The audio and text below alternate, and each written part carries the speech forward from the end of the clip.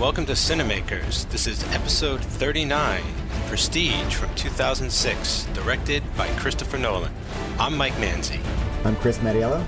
And I'm Joey Lewandowski, and this movie, I wrote in the description for this episode, I don't know what's more impressive about this movie. That he made it, and it's as good as it is, or that he just made it between Batman movies. Like, we were talking about it last week, that alternating Batman movies with just other movies is crazy in and of itself. But to make a movie as good as this one, it's like, wait, what? Like, how? Yeah, and between two really good Batman movies, no less, but I am still surprised as ever watching it just recently for this show, how great this movie is and just how much I love it. And this was the last Christopher Nolan movie I didn't see in theaters, so I made sure not to make that mistake again. Even at the time, I don't even remember. I think I remember The Illusionist coming out more than I remember this movie coming out, but I've never seen that movie, and this is maybe the one Christopher Nolan movie I might have seen the most. Real quick, I'm glad you brought The Illusionist because this little tidbit blew my mind. We remember that the same year that The Prestige came out, the movie we're talking about tonight, The Illusionist starring Edward Norton came out. But also that same year, a movie I've never heard of, a movie called Scoop came out, also about magic and magicians, also starring Hugh Jackman and Scarlett Johansson. Yeah, directed by Woody Allen. Oh, that's why. Okay. That movie is wretched. Oh, we have not covered a good Woody Allen movie on any podcast that we've done so far, and I don't anticipate them doing it. Yeah, there'll be no Cinemakers Woody Allen for sure. Yeah, unless you're doing Keaton Club, I don't think you're ever going to do a good Woody Allen movie. Anyway, Chris, sorry to have cut you off for this. Why don't you give us your opening thoughts on The Prestige? Oh, I like that you brought up The Illusionist because it's been a minute since I've seen The Prestige, and I actually had the ending of The Illusionist in my head while I was watching this. I was just like, wait, this is all building up to Christian Bale and Scarlett Johansson, like, escaping and living in, like, a house in the countryside, right? Right? Oh, he's dead. Oh, wait. Oh, no. I was thinking of that other movie. So, yeah, I prestiged myself on this one. I incepted a different ending to this movie. Ooh, you're using all sorts of Christopher Nolan verbs. I know, right? So, I really enjoyed this on rewatch, and I wanted to know what this movie is like if you've seen it for the first time. Because I've said this before, I think, on Cage Club Universe-related shows, that if I could have one, like, mediocre X-Men power, it would just be to, just undo some memory, like, Eternal Sunshine things out of my head so I can experience them for the first time again. And I would love to experience this movie for the first time. So I made sure to watch this with my girlfriend, who had never seen it before, so I could try to kind of experience it through her eyes as well as my own and get both perspectives on it. So that was a little interesting experiment that I did while watching this, and it was really interesting to see some of the things that I thought were so blatantly obvious. You know, this movie does a lot of hiding in plain sight, and it apparently it works. It works. The fake mustache does it, I guess. I kind of feel like watching, after you've seen this the first time, for me, watching it every time after that feels like watching it for the second time. Like, even if it's the fourth or fifth time, I feel like it's still the second time I've watched it because the movie convinces me and I convince myself of certain things that by the end I change my mind about. Every single time I watch this movie, and maybe we'll hit some of those things a little later, but like, I also forget certain parts and also the way that it's told, the order in which it's told, I never remember that correctly either. So the structure of the film always sort of re-engages me again on another level too. And then just, the amazing acting. And I mean, it's great all around. It looks amazing. Nolan nailing the period. Like, this is the first time that he's really going to go sort of like full tilt period piece, even though that's not all that it is, but like, yeah, the period setting is amazing. Well, this is the first time. Oh, first time, okay. Like, yeah, and I feel like he goes kind of a little further in this than Dunkirk. I mean, this just seems more complex and on a whole other level than he's even been working on, even more than Batman, even really, but it seems like he's at that level and he's really maintaining this like mainstream stride here.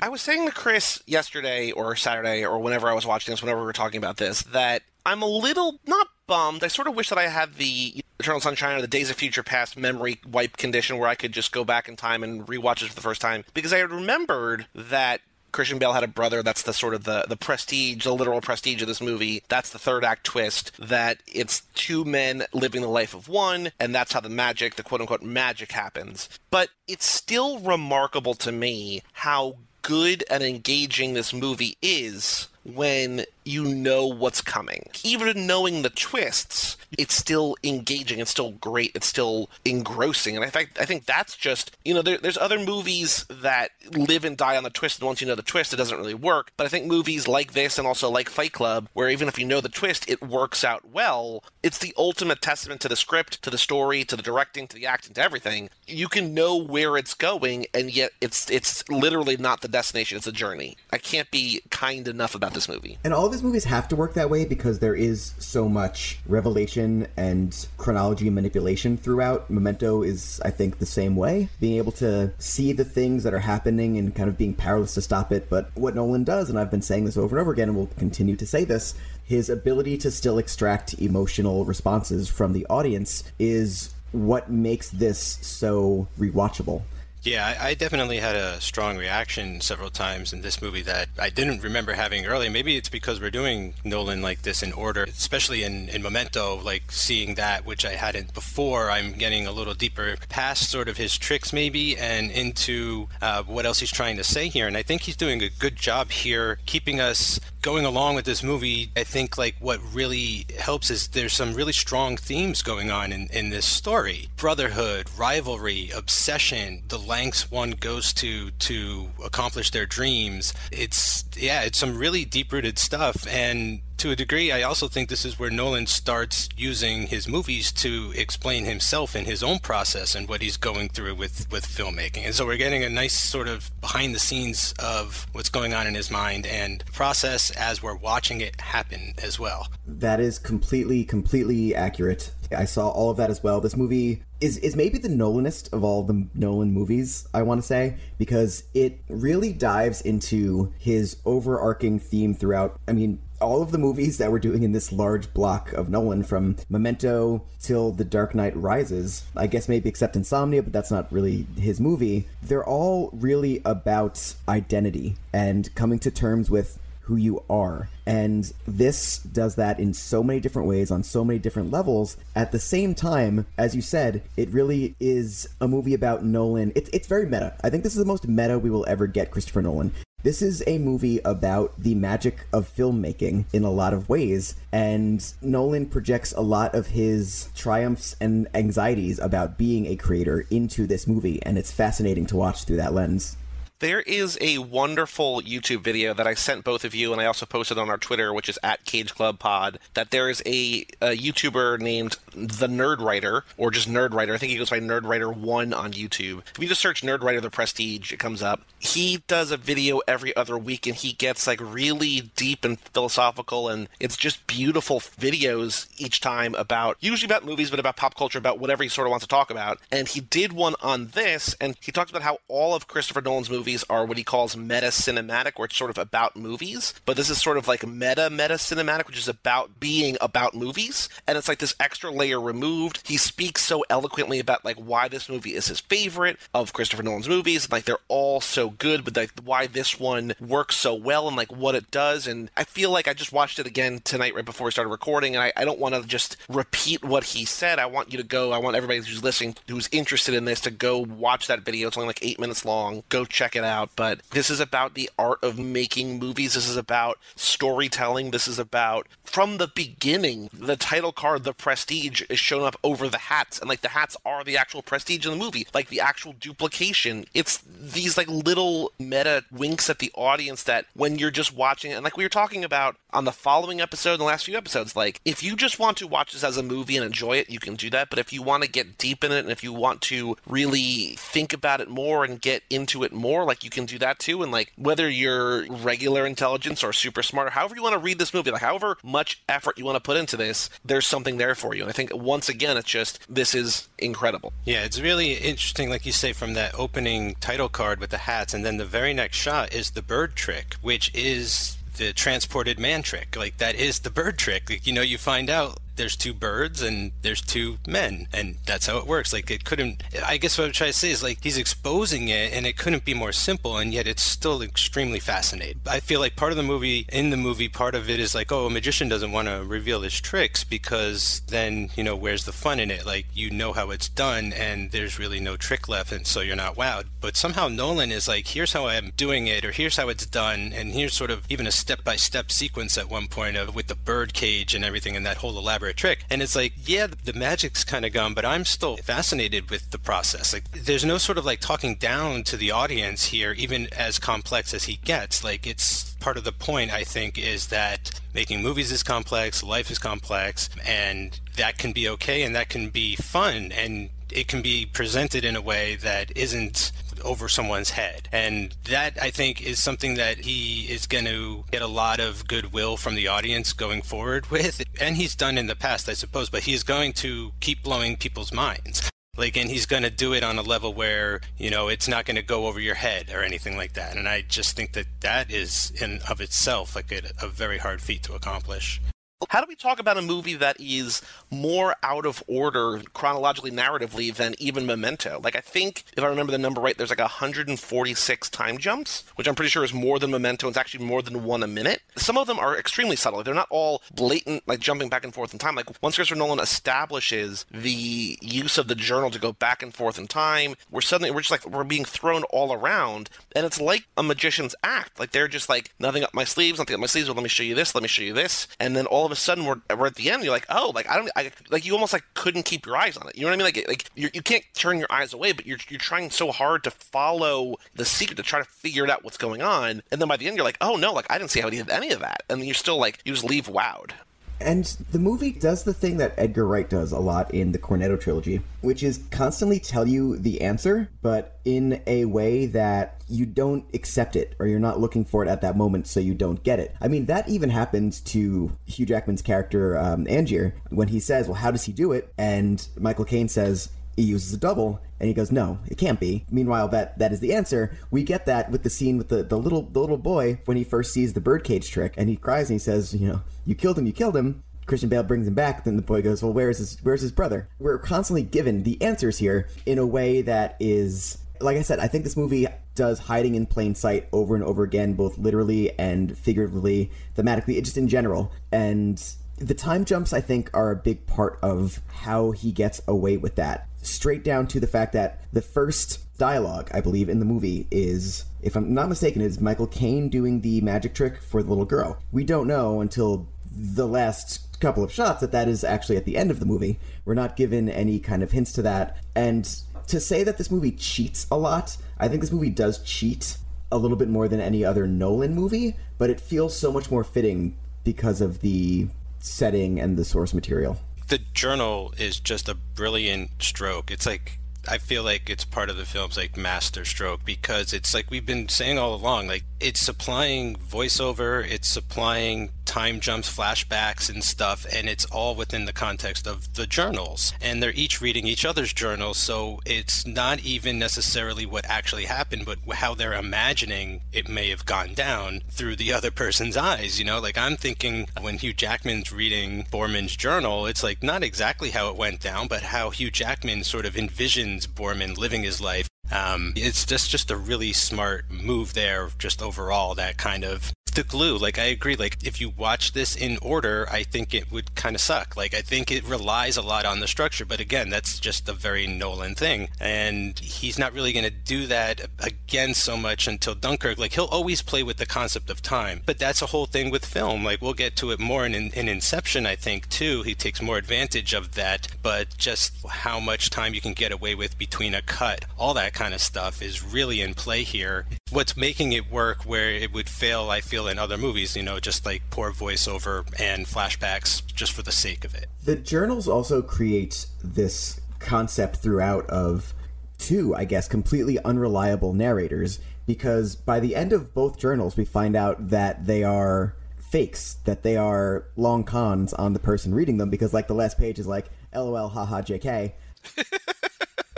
So we don't know what's going on throughout any of this. Penn and Teller always say that they are like lying to their audience throughout their entire show. And I feel like we are being lied to throughout this entire movie. And that's what you go there for, right? No one gets that. You're going to movies as escape, as catharsis, to be lied to. You know, there is no such thing as spandex-clad superheroes out there saving the world and stuff like that. It's a break from the fucking hell world that's out there most of the time, unless you, like, go see Hereditary or something like that. We're being lied to, and we accept that just like we accept the lie when we go to see professional wrestling. It's all in front of us, it's all unreliable, but we ignore that. It's the unspoken contract between creator and spectator to let ourselves go to enjoy it. And I don't understand how no one else has ever done the film creator as magician parallel before, because it works so well as I'm watching it and I'm looking for that. And I don't know, Nolan just gets so much stuff right, man. It kind of blows my mind how much he nails in this one specifically. I love watching these movies, and I love talking about these movies with you guys because you both love them the way that I love them. But today we're recording this as we put out the first episode. We put out our following episode today. So email us if you get this, cinemakers@cageclub.me. Let us know what you think, ? I knew that our past Cinemakers host, we've even mentioned this, I think, that Tobin does not care for any Christopher Nolan movie except for Dunkirk. He loves Dunkirk, but doesn't like any other movies, as far as I know. Is that right, Mike? Like, I know he hates Dark Knight. I think he may think The Following's okay, if I'm not mistaken. I think he thinks The Following's all right.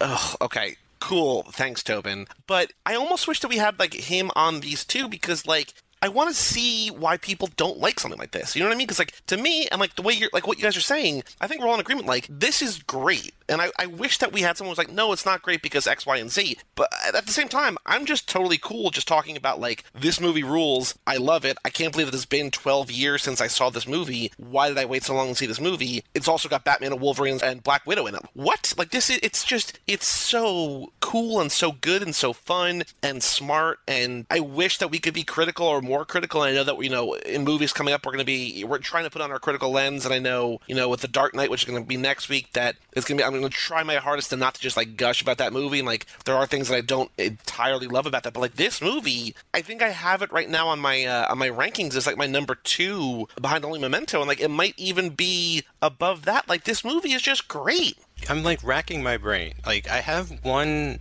thing in the back of my head saying why maybe this wasn't well received, or even if it was, it's not well remembered or well liked or whatever, is that I feel like at the time when you're talking about magic and magician movies, we're talking about Harry Potter, which is also a Warner Brothers property. Warner Brothers really into that magic business. So maybe they were really expecting Wolverine and Batman to be flying around like wizards and, you know, and doing that kind of thing. I'm kind of glad it's not that type of movie. Don't get me wrong, like, those movies are fine. They have their place and everything, especially there's some great sort of wizard and sorcery movies from the 80s that I feel even to this day are overlooked and stuff. But I can't tell you, because as far as I know, you know, people love a period piece. This is the guy who just brought back Batman, and they know he's coming back again. So I'm kind of with you. Like, I would like to get a letter or two from Tobin, maybe, if he's listening. Like, you know, we'll read it, and, like, I'd just like to know if just about this one in particular, what it is that maybe, you know, isn't working for people.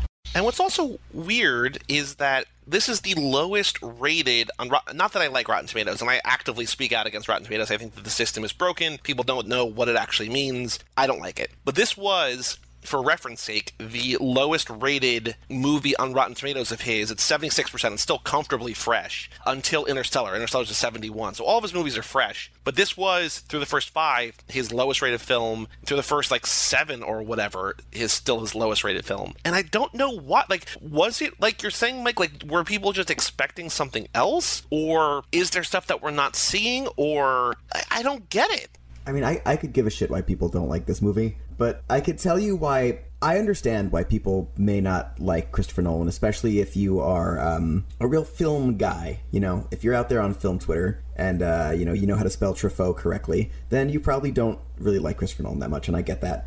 Aesthetically, like, shot composition wise, there's not a lot there. I don't think I've seen a really interesting shot in a Christopher Nolan movie yet that wasn't just, you know, kind of CGI induced. I think he cheats a lot. Again, whether it's with time to manipulate emotions. Like, he's basically throwing a punch in the first act, and then you're forgetting about all of it with all this other stuff, and it's landing in your jaw in the third act. And that can be done with just clever editing, and people might find some of his screenwriting and techniques, a little too clever. I think everyone who's listening to this and has heard us jerk him off for 4 episodes is going to think that we're going to do that the most in The Dark Knight, but I really don't like a lot of The Dark Knight, and I'm going to bring that up then. But his movies tend to be a little bit bloated, and they aspire to lofty themes and ideas that he often can write a good line about, but can't really pay off all the time. That said, none of that really happens in this movie other than the time manipulation, but it's a fucking movie about magicians, and it's straight up telling you it's doing that. It's saying, look over here, I'm waving my hand this way, meanwhile I'm stealing your watch over here. So I think to use those arguments in this movie is maybe a little bit too on the nose, but as a whole critique of Christopher Nolan, I get it. He's easy. I bet Steven Spielberg had a lot of these criticisms laid at him in like 1983 as well. But, there's, like we always say on Now and Again, it's okay to like things, but, you might also just be wrong. I understand, where those people are coming from. I'm just glad I'm not one of them, because I want to be able to just be as open as possible when it comes to film, basically with art in general, and so to just shut oneself off because of maybe, I didn't like this one movie a guy did, so I'm not going to ever see one of his other movies, or I'm just going to talk about rumors about him and stuff, just seems like a waste of time to me. But one thing I will go on with in this is I agree with you about, maybe not, I don't know if cinematography is right, but definitely like the way his films have been shot for, I guess, since Batman and basically until maybe Interstellar or Dunkirk, is that, and I think he even came out at some point and said this, is he doesn't really have a super duper strong respect for the shot, I feel. Like, I mean, he definitely has some interesting looking shots and stuff, but like this movie is shot handheld. It's not like wildly handheld, but I mean, it's handheld and it's for speed, and it just doesn't seem like it's really going for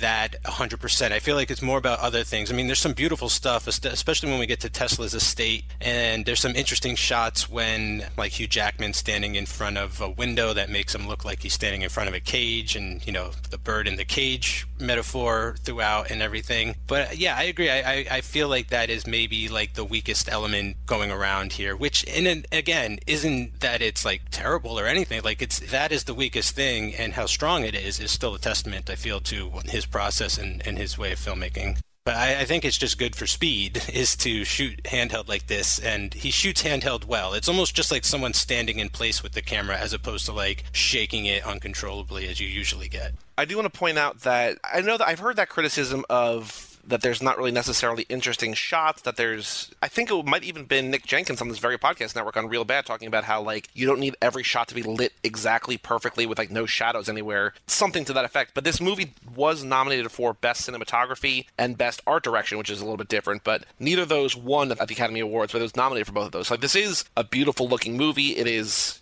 period appropriate. I like the handheld.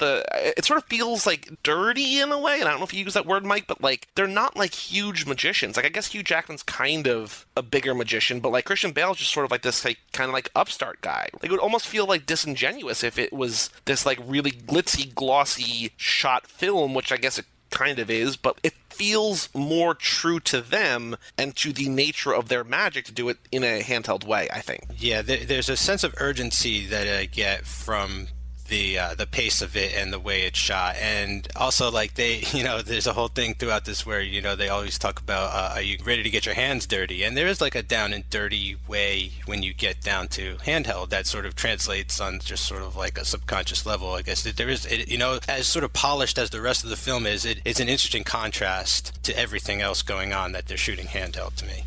Let's talk about Nikola Tesla, which you mentioned his estate before. Let's talk about the fact that he's played by David Bowie. And let's also talk about the fact that someone I follow on Letterboxd said, imagine if Nikola Tesla was played by Prince, and now I can't stop thinking about a world in which Nikola Tesla is played by Prince in this movie, and I want that so bad. I thought he had kind of a older Pierce Brosnan look to him now that I saw him. Like, if you've seen Pierce lately, it's so great because Bowie, in life was so enigmatic, and Tesla in his day was just, I couldn't imagine what people were saying about him. I mean, there was no media like there is today, but yet he was world renowned, and his rivalry with Edison that sort of parallels the magician's rivalry in the movie, and it's just such an interesting and awesome element to put in here and grounds it a little more in the real world while keeping it open and fantastical and open into new possibilities. Like, you just don't know where this film can go. I like Bowie as Tesla here. I think it's another place where this movie cheats, and if there is a complaint to be had about it, it could be here. I know that this was Melissa's big complaint about this movie because she's expecting something that can be solved, and I don't blame her. The movie does kind of set that up, and then it just kind of implies that, like, Tesla is a real wizard, and it's a little silly. I don't know if there's enough of the movie to make it not silly. Like, for example, some of the stuff that's ridiculous in the Batman movies works because it's superheroes. It's dudes in spandex. Even though he's trying to make it grounded and serious, it's still dudes in leather punching each other. Here, the movie is, like, largely grounded in real life. This isn't Now You See Me, but then all of a sudden it's like, no, guys, Nikola Tesla, like, is like a god person. So while it works for me from a casting perspective, I do think it is, and this is from the source material as well, the novel that this is based on, apparently. It's weird. It feels like something that belongs in a different movie, basically. And I feel bad for Tesla, and I do agree, the Edison-Tesla stuff is a great parallel. I really like that, actually. And if you know about Tesla, you know that he got absolutely screwed by Thomas Edison, and his entire life up until a couple of years ago in his rediscovery, before another billionaire cunt puts his name on some shitty cars that catch fire and are built in sweatshops. Like, Tesla's whole story is really fascinating, and fuck me, now I just want to see Bowie as Tesla and Prince as Thomas Edison in a dueling scientists electrocuting elephants movie. But I like this more calm and understated than what Prince would have done. It's tough, because like you say, up until this point, everything is very grounded for the most part, like even the magic tricks, we're learning how to do those, and the bullet trick, everything is like, here's the realness. It's real.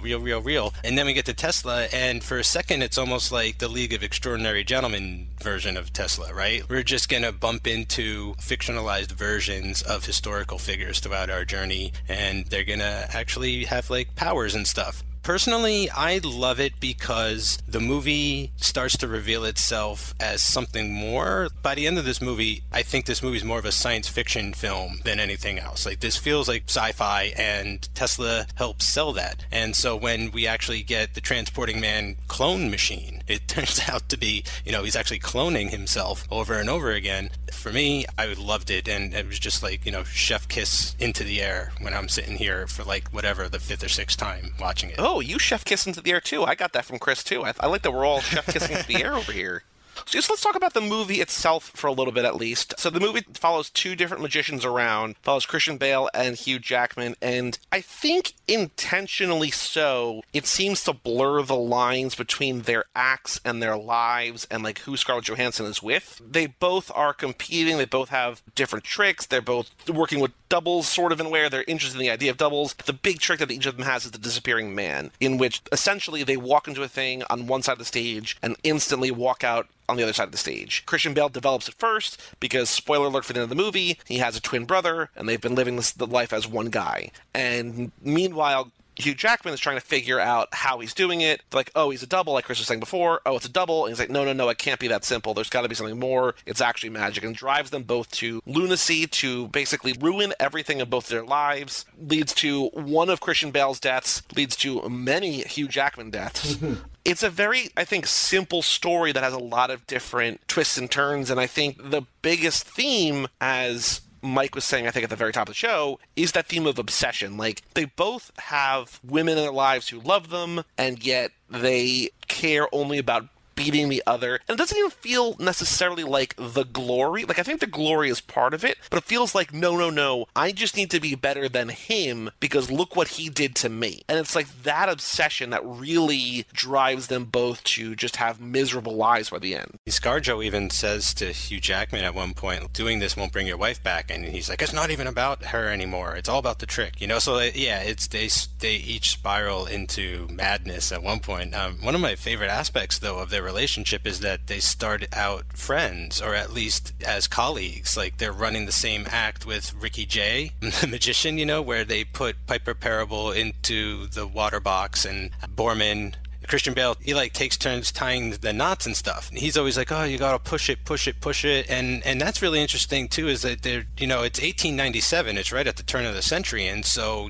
these are like men of the future. And it's really cool how they're setting that up from the beginning. They both have these different ideologies and ways of seeing the world, but they're also very much both forward-thinking, prescient type of people who can see a different side of society or whatever, and just find the next thing that is going to be like a sensation. But we don't know this at this point, is that Christian Bale is already two people playing one life here. He's already brothers. So, only one of them had that argument backstage and isn't aware of the switch nod. And so that whole aspect is really interesting too. But I think my favorite moment that sort of defines them is when they go see Chun-Li Su, the Chinese magician. Christian Bale's like, this is the trick. Being an old man the whole time, your entire life in public, is the trick. Not what you do on stage, but that. And Hugh Jackman explaining to his wife, like, he saw it right away. I still can't even fathom it. It's beyond my comprehension. And like, that is ultimately why he won't be the last man standing. But yeah, I just love the volley of their relationship and their rivalry, and it's just so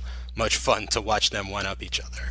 I specifically want to call out one of the scenes that you mentioned where Scarlett Johansson does say, this won't bring your wife back, and Jackman says, I don't care about my wife. He does have this little moment of realizing he said that before he moves on. And after that scene in the movie, as I was watching it with Melissa, who had never seen it before, she kind of says, before we get to the very ending, she says out loud, who's the bad guy in this movie? And I think that's a great question, because I feel like that exact scene is the tipping point, where it goes from Christian Bale being the more unlikable of the two. It might even be the scene where he shoots off his fingers, but that's almost understandable in some way if he really believes that he killed his wife. But I do believe that that is the moment where Hugh Jackman becomes irredeemable, and it is no longer about the wife. It's just personal pride, and that is in the end what leads to his downfall. I guess it's always kind of been personal, but once it becomes as vindictive as stealing somebody's daughter because you feel that you couldn't have that life yourself, he goes crazy, essentially. As subtle as it's been, he does go crazy supervillain, and that I think is the exact moment, and I'm glad you brought it up because it is such a pivotal moment in the film. And by the end, I do really think you are meant to side with Borden. That's another misdirection, the shift from him being kind of cocky and arrogant at the beginning to identifying with him at the end. Just another way that Nolan manipulates your emotions throughout.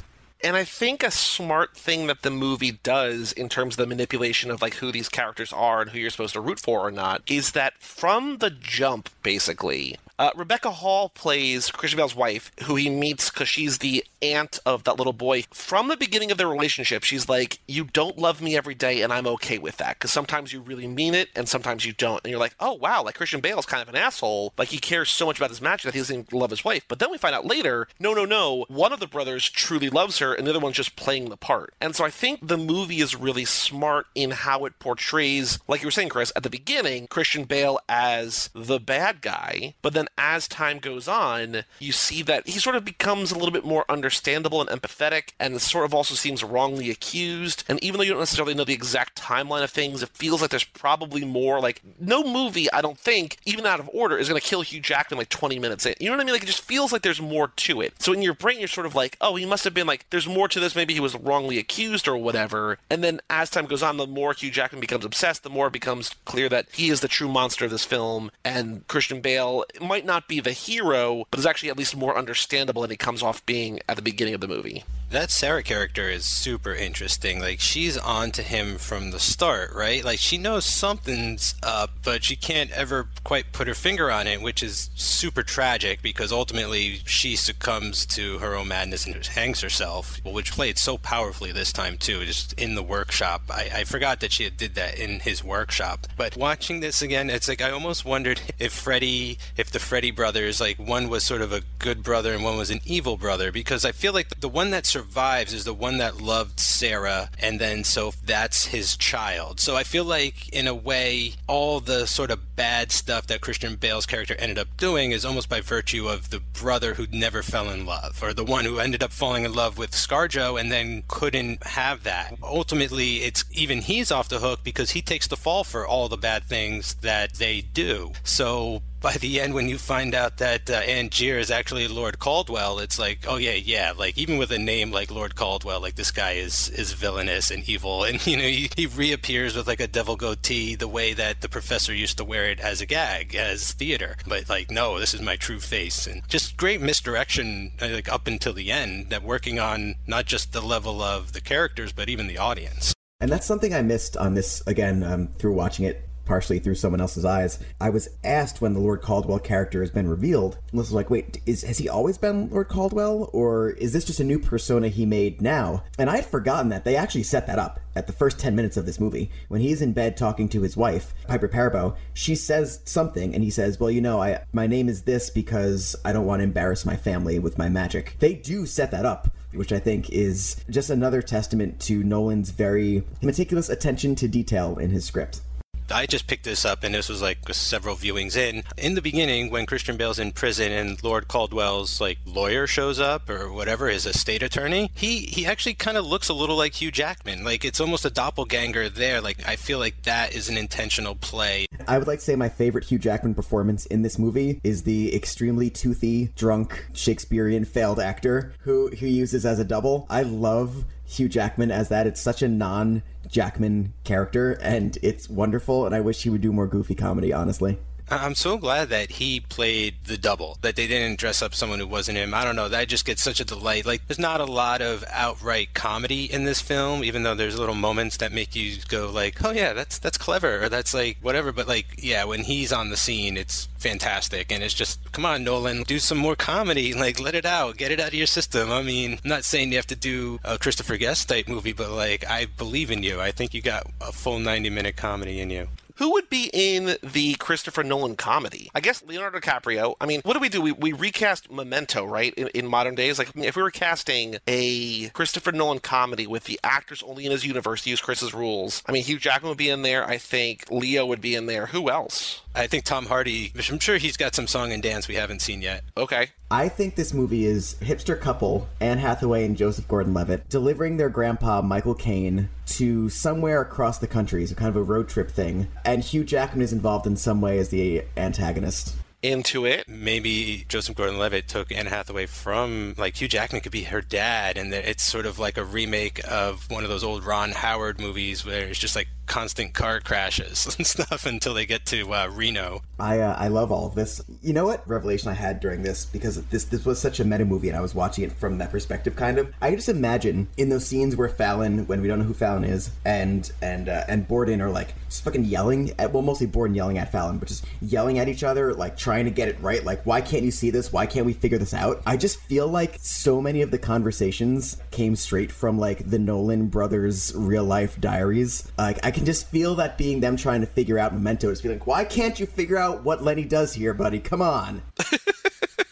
That's so cool. Yeah, I didn't really consider their relationship being a play on the brothers Nolan as well. Just the idea that one of them is always out there, his face is on everything, and he's the main guy that we all see, and the other one is sort of playing the background, writing all the time, never really sharing in the prestige so much. But yeah, it's cool that it's in there. I also love the Borden-Fallon thing, because the first time I was not paying attention to Fallon like at all. Like, I was just like, oh, he's just got like a guy who's representing him, and I never expected him to return sort of to the movie, and then he's just sort of peppered throughout until by the end you're like, what is up with this guy? And then it's sort of too late when the reveal comes. It's, you know, you're a step behind when it's revealed in that awesome montage, and they're like cutting off Christian Bale's other two fingers, and so that whole thing is just really great. Can we talk about how Christian Bale plays somebody named Alfred? Like, it's Alfred. It's not, I mean, Michael Caine is in this movie. Is Michael Caine's full name Bruce Cutter? Yes, Bruce Batman Cutter for his wrestler stage name. Because, like, you guys are saying last names, but, like, as soon as I found out, as soon as I remembered that Christian Bale was named Alfred, I was like, oh, no. I don't care about actor names anymore. All I care about is Batman and Wolverine, or Christian Bale and Hugh Jackman, because, like, my brain can't process the fact that, like, there's Batman in this movie, and Batman is played by a guy named Alfred, and Alfred's in the movie. Like, it was like mindfuckery of a different level. Like, I couldn't process that in my little brain. I'm not sure I ever realized what his name is other than Borden or the professor until the moment where Scarlett uses that at dinner as like a pet name. I don't know if that's intentional, but that is a good moment where you're like, wait, did I even know that was his name, because it comes off in just like this cutesy, like not meant to be aggressive, but aggressive way. And I think if that's the one thing you can really say is villainous about the Bordens, is it is not the accidental death, because I don't think he is really to blame for Piper Parabo's death. It really is how they treat their women. Like, that is monumentally fucked up and directly leads to one of their deaths. And the other one just walks to the edge of movie town and, you know, she hits the city limits and is gone, which I think is a dropped plot point that could have used another scene in a movie that's already 2 hours and 10 minutes long. Just fucking do something with her. It is fucked up, and the movie, I think because so much is happening at the end and we're getting so close to Prestige and everything is unraveling, there's really not a lot of time to process the magnitude of the wife killing herself because of their deception, both. I really like that it really feels like part of the cost they weren't expecting to pay, or at least a part of it that they didn't think that it would be so devastating. I get the sense that they truly felt that they could pull this off without hurting anybody. Like, if no one knows, then what's the harm? But he ends up, if you don't know, and like the first time you're watching this, and when, especially the scene when he's rescued from being buried alive by his brother, and he shows up at dinner, and you're like, okay, he's lost it. Like, it's like a touch of madness, but then you know that he was actually the one buried alive. Maybe one of them shouldn't have shown up to dinner that night, but that's not the point of the scene. Like, the point of the scene is what is most important to everybody. What are your priorities at this point? And right now, all he's thinking of after that is revenge. I don't know if he ever quite realizes that, like, his family's in jeopardy, that all their lives can be at stake too, and that we do have Hugh Jackman sort of plotting, like, he has my family, he has my life, like, this is what I had, he stole it from me. Like, this dude is, you're right, like, he is the bad guy the more you think about it, because he is actively starting this rivalry and won't let it go. And so by the end, it's gonna take everything from him. I think, Mike, to answer your question quickly, when in doubt, does he realize X, Y, or Z? I think neither of them realize anything in this movie other than I need to one-up him. Like, I don't think Christian Bale for a second realizes that Hugh Jackman could, like, mess with his family. Like, I don't think he either realizes or doesn't care. Like, he's just so blindsided, they both are, by one-upping each other, that they don't realize that the literal safety of those around them. Like, it almost feels like they don't mind if they die, but, like, they don't even think that, like, he could kill his wife. It just feels like it's beyond his, not comprehension, but just, like, beyond, like, what he's thinking about. I would take that beyond him and say, I think the movie shows that the moral high ground, I guess, in this movie lies with Michael Caine. The judge goes to him and says, you know, I trust you. Can you explain this to me? In the one scene that does not involve either Borden or Angiers in this entire movie is the scene between the judge and Michael Caine. Michael Caine, to me, does seem like the arbiter of morality in this movie. And he is there when they bury Borden to alive. He fucking puts him in that coffin like he's the Undertaker in a fucking coffin match at WrestleMania. He nails him into that fucking thing, which is mind-blowing, because he, I don't even think, realizes that this is more than just a professional duel. Like, the moment at the end, he sides with Borden. He gives Angiers up to Borden. And the moment that happens is when the daughter comes into play. And if the audience has not realized the moment that Jackman says, I don't care about my wife, that he has become the villain, that is the moment when it becomes very clear. And if there's an audience surrogate, it's probably also Michael Caine in some ways. Like, as the moral arbiter there, like, he flips. He turns face at that moment as well. And that is a major turning point in the morality of this movie as well. You could even say that they are both really trashed people up until that point in a lot of ways, if you follow the Michael Caine as the moral high ground, which seems to be the case in like all of Christopher Nolan's movies. He acts as that kind of figure of what is good and what is not. I just like to point out, I pointed this out in Insomnia, how it's very muted tones until they want to highlight some stuff, and he brings back the light blue water as contrast to the rest of the world. And also Scarlett Johansson's clothing, or I guess both of the magician's assistant's clothing is bright gold and with like some like reds and greens, which we don't get throughout the rest of the movie to really make them stand out. And the Tesla electricity stands out in that same way. Yeah, that looks like something that real Wolverine would have got blasted with in X-Men.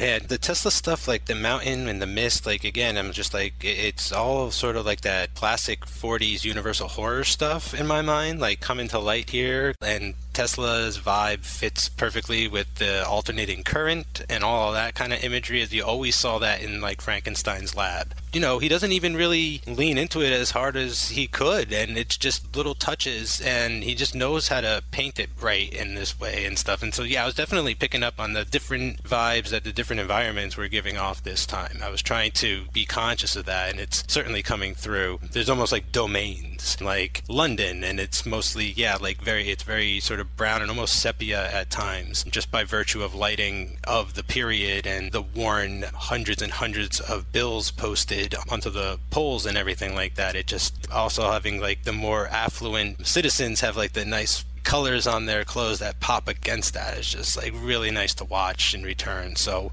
that's just so great how much detail was put into this, and that visually how enticing it is. It's really nice and rewarding. I love your pickup of the gothicness, the gothic horror aspect of Tesla's lab. I missed that, but like it's completely there. I felt like him going to that hotel up in the mountains of Colorado and being like the first one to check in. I got some like real Shining vibes out of that for some reason. Like, what do you mean, Mr. Andrews? You've always been here. I loved that. And again, the time jumps also fucked with me a little bit. Yeah. Does he ever interact with anybody from the main cast in America, or is he there alone the entire time? Who's he? Oh, sorry, Angiers. Oh, okay. I believe he's alone the entire time, yeah. Okay. When those little cards at the bottom of the pint glass happen, those both occur in London, right? Yeah. Okay, just checking. Like I said, there's a couple of points where the time distortion and non-chronological Nolan shit also fucked with how I was interpreting the movie as well. So I just clarifying that. I'm glad everyone was listening to me not understand this movie like a real good movie watcher. I don't think it's intentionally confusing, but it's intentionally not clear.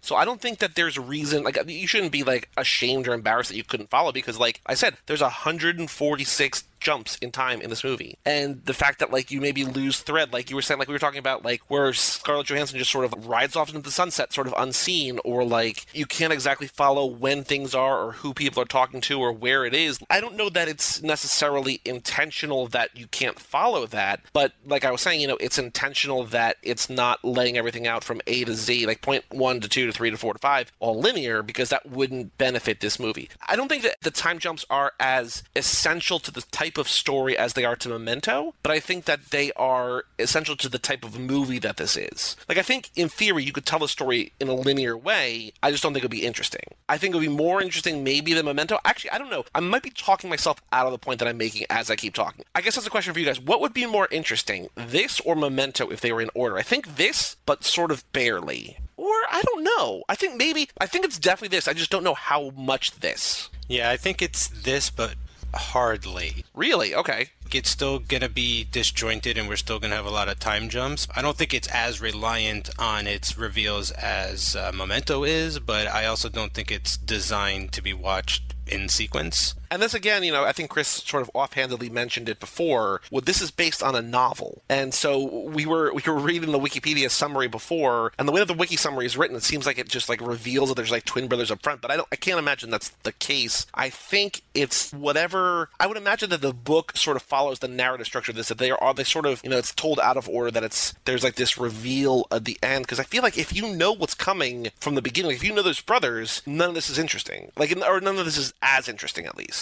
Right, and that's something you'll lose if you tell it in order, because you got to show Freddy cutting off Alfred's fingers and stuff like that. So I have not read the book. I heard that it's quite different than this. I don't know, something about relatives in the modern day finding these diaries through an estate sale or something. I'm not sure if that's accurate, if that was in Wikipedia or anything. The author of the book's on a lot of the behind the scenes stuff, so he seems to approve highly of what happened. I don't know who would not approve of this, even if it's miles from the source material. So I don't know if either of you read this, but when this book first came out, I think in 1995, Sam Mendes, who did American Beauty, wanted to do this movie as a follow-up to American Beauty. And so he was apparently talking to the author, Christopher Priest, and then all of a sudden at the end, or sort of near the end of like their negotiation or whatever, this VHS tape showed up. This like submission came from someone he had never heard of, Christopher Nolan, and he wasn't sure, and then he got a VHS copy of Following, because that was when Memento was still being made, and the guy was impressed by the movie and wanted to give this young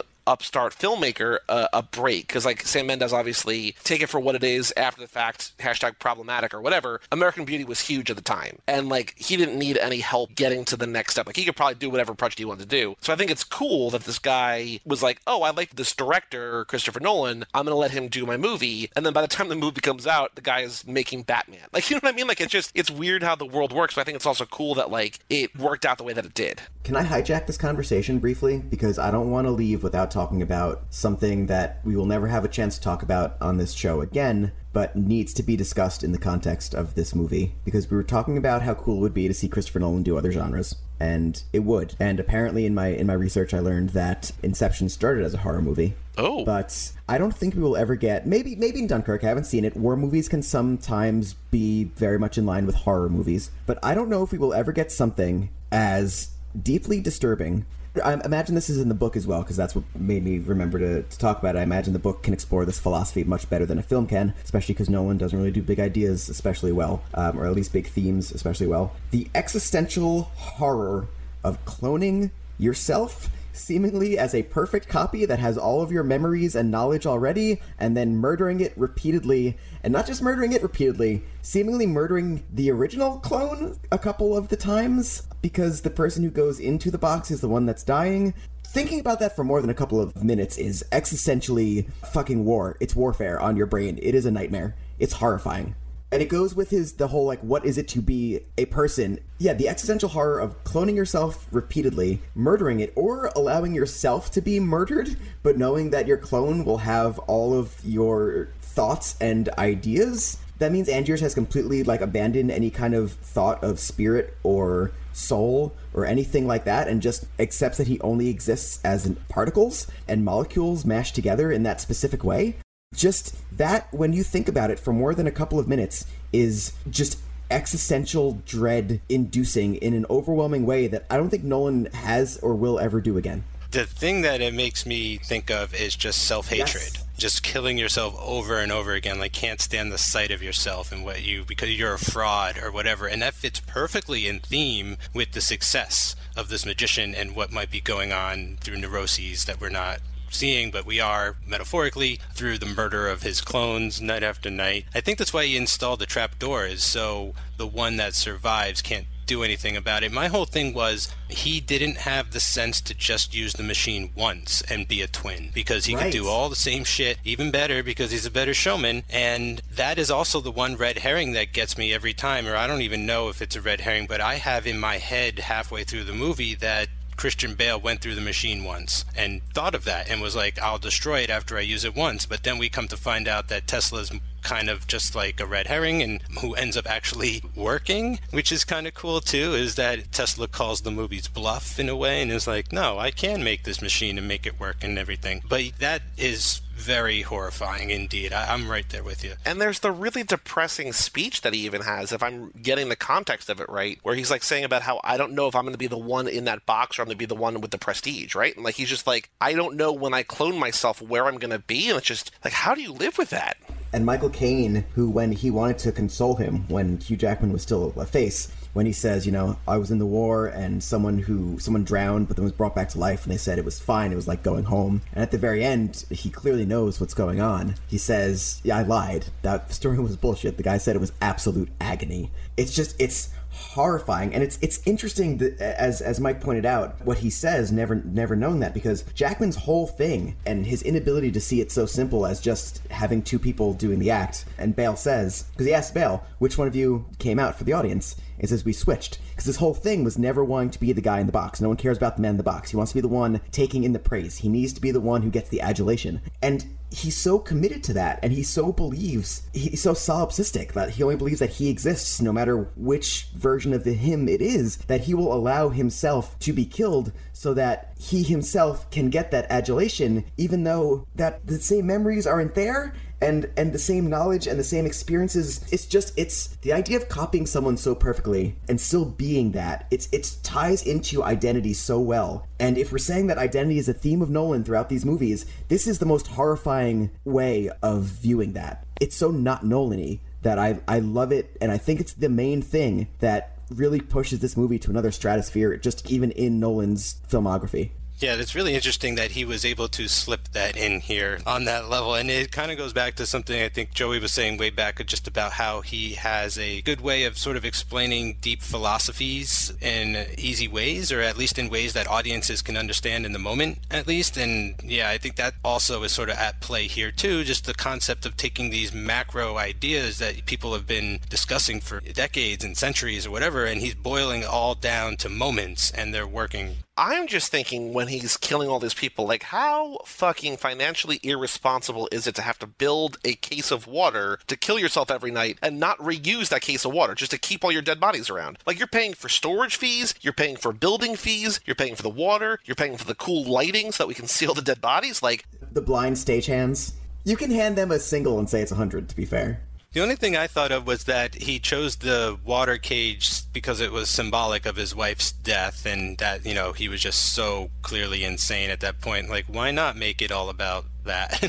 You know, sharing that, like, she can't even be the one to drown to death. Like, he has to know what that's like too. So I just saw it as like pure obsession. now that I'm thinking about it, you could just clone a stack of money and you just have all the money you want. Yeah, it's not about the money, though, apparently. I mean, it's about the look on their face, right? I mean, that's like almost his final words, too, and something that, I guess, Christian Bale, I don't know. I feel like Freddie and Alfred, you know, I feel like they did it for the prestige. Like, I feel like they knew what they were doing it for, but there's also that very interesting moment towards the end when they're arguing with each other. I think Chris brought up this scene earlier. They've seen the new transported man after Hugh Jackman started cloning himself, and they're arguing with each other, and one of the Freddys is just like, we don't need to know, leave him alone, never go back there, just call it off. And then the other Freddy can't leave it alone, like he has to go back there, like he just needs to know the secret. So it's just even more tragic that, like, they almost got away with it, but one of them couldn't help themselves. Like, one of them really fell for almost in as deep as Hugh Jackman is at that point, you know, that, like, the Freddy that lost Sarah has lost something and can't continue, but the other one is still in the game and wants to know the truth.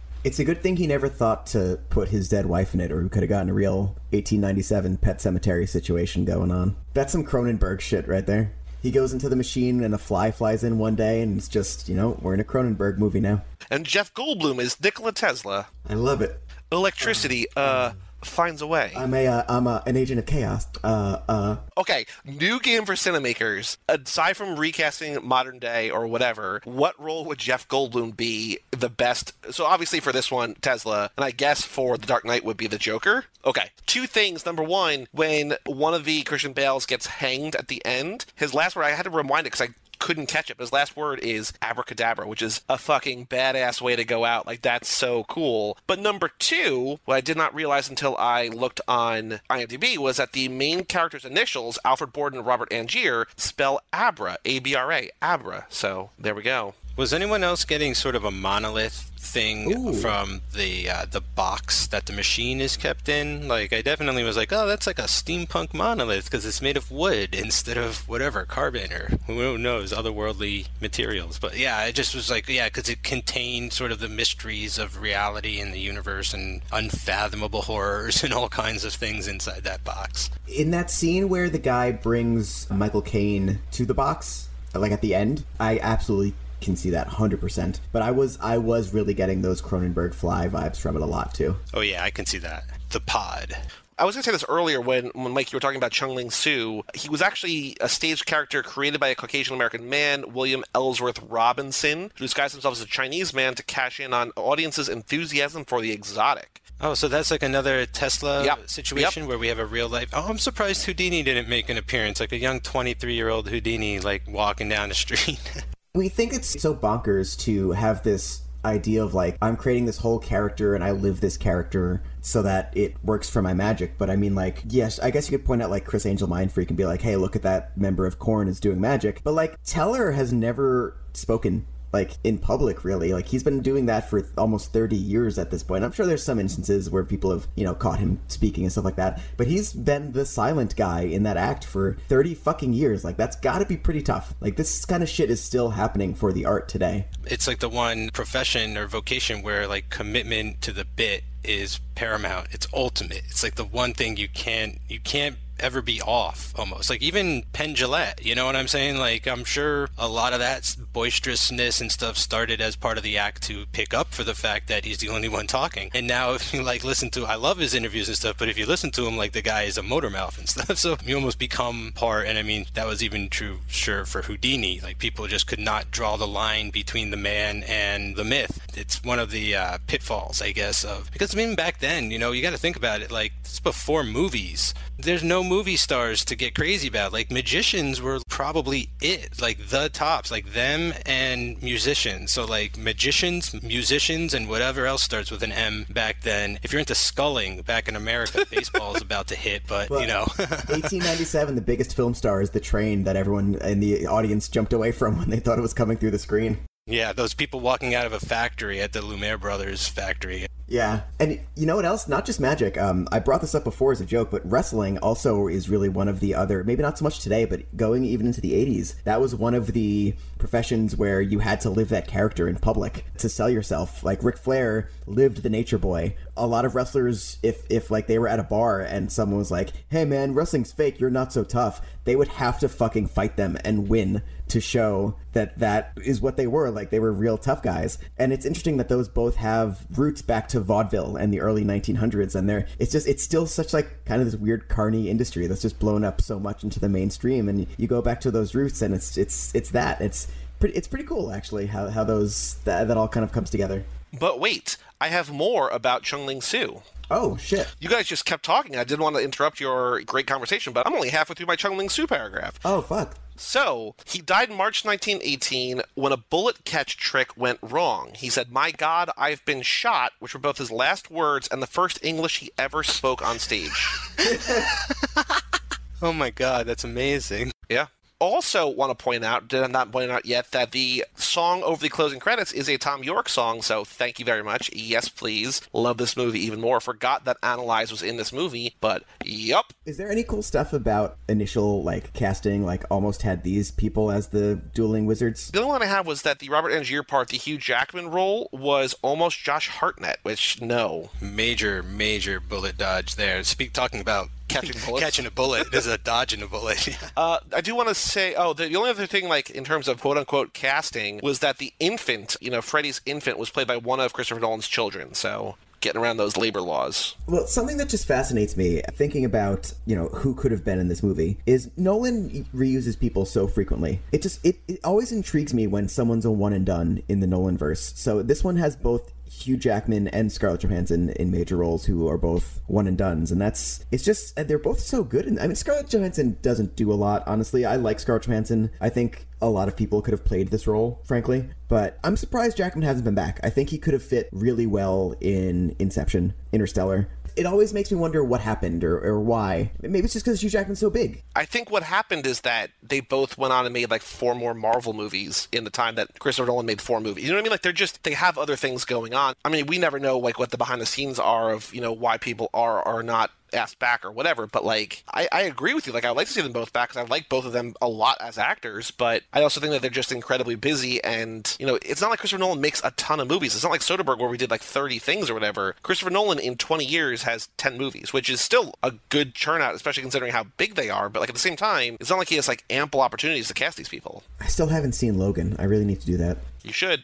Yeah, it's great. I think that's all the notes that I have about The Prestige. Anything else you guys want to say before we close up shop and then we come back next week for The Dark Knight? It does a lot more, I think, than the usual Nolan stuff, where the usual Nolan stuff is you see some cool shit and it makes you have some feels. This goes a little bit beyond that, as does Memento as well. The whole idea of, like, how many times has Lenny done that horror kind of pokes its head back again here with how many times has Angier's done that. And I think that little bit of something more is what pushes those two movies up above the rest of the Nolan movies so far for me, and I've gone a little bit ahead and even above those as well, as the two that really stand out for me, as because deep down you could be objective and subjective, but there's always going to be some of you and what you are looking for in your opinions, and I think those are really what pushes Memento and The Prestige above the rest of his films for me as the ones that really get to the heart of the questions that I lie awake at night sometimes and ask myself, and that's I like being confronted with that in my art. So there you go. I think that's it for me.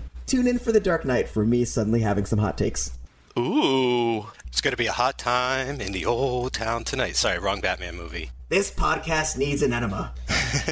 I guess closing remarks for The Prestige before we take our bow. Yeah, I just think it's remarkable for the size and scope of this film, just how intensely personal it comes across. Like, personal from, like, I feel like I understand Christopher Nolan better now, and also personal into, like, it is very sort of self-reflective, if you want it to be. Like, it can make you sort of take a look at yourself, because we have two clear-cut characters with dueling ideologies and methods here trying to accomplish the same goal, and I just think that we can find ourselves in a part of either of them. Not entirely, but like, yeah, like it makes you sort of like look at yourself a little more, and like if you want to, like, I think ultimately this movie is just trying to entertain and be a big spectacle, and it's just this huge magic trick, and it's wonderful, but there's definitely more to it than just that. There's a lot under the surface here, and Nolan has done a great job of making it extremely accessible, and I give him a lot of credit for that. And I understand if some people think that, yeah, maybe he is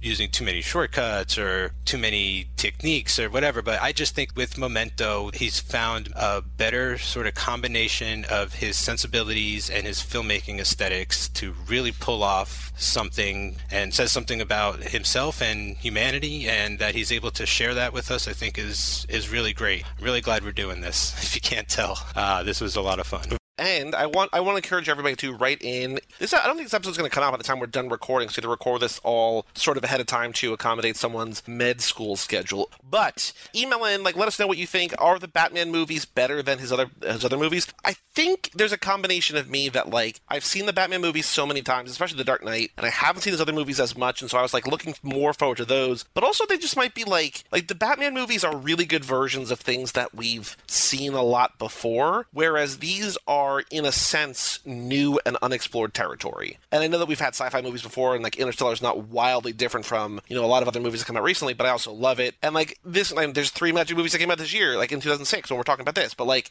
I just think that I was excited to do this because I wanted to talk about the Batman movies, and now I'm finding that I'm having more fun rewatching the other movies. So write in, email us, cinemakers@cageclub.me. Again, I don't know if we're going to get your email if you write in right now by the time that we finish recording this, but we can always, next time we make a movie, or just on the next run of Cinemakers, or even if we don't read it out loud, if it's just like you want to let us know, just say hi. Let us know what you think of the Batman movies, the not Batman movies, Christopher Nolan, whatever. Go to cageclub.me, facebook.com/cageclub, @cageclubpod on Twitter and Instagram. Just, say hi, follow us. We have a newsletter, cageclub.me/newsletter. Just go do all the things. They're all there for you if you want them. That's all I got. I'm Joey Lewandowski. I'm Mike Manzi. Abracadabra. I'm Chris Podcasts. And we'll see you next time for The Dark Knight on Cinemakers.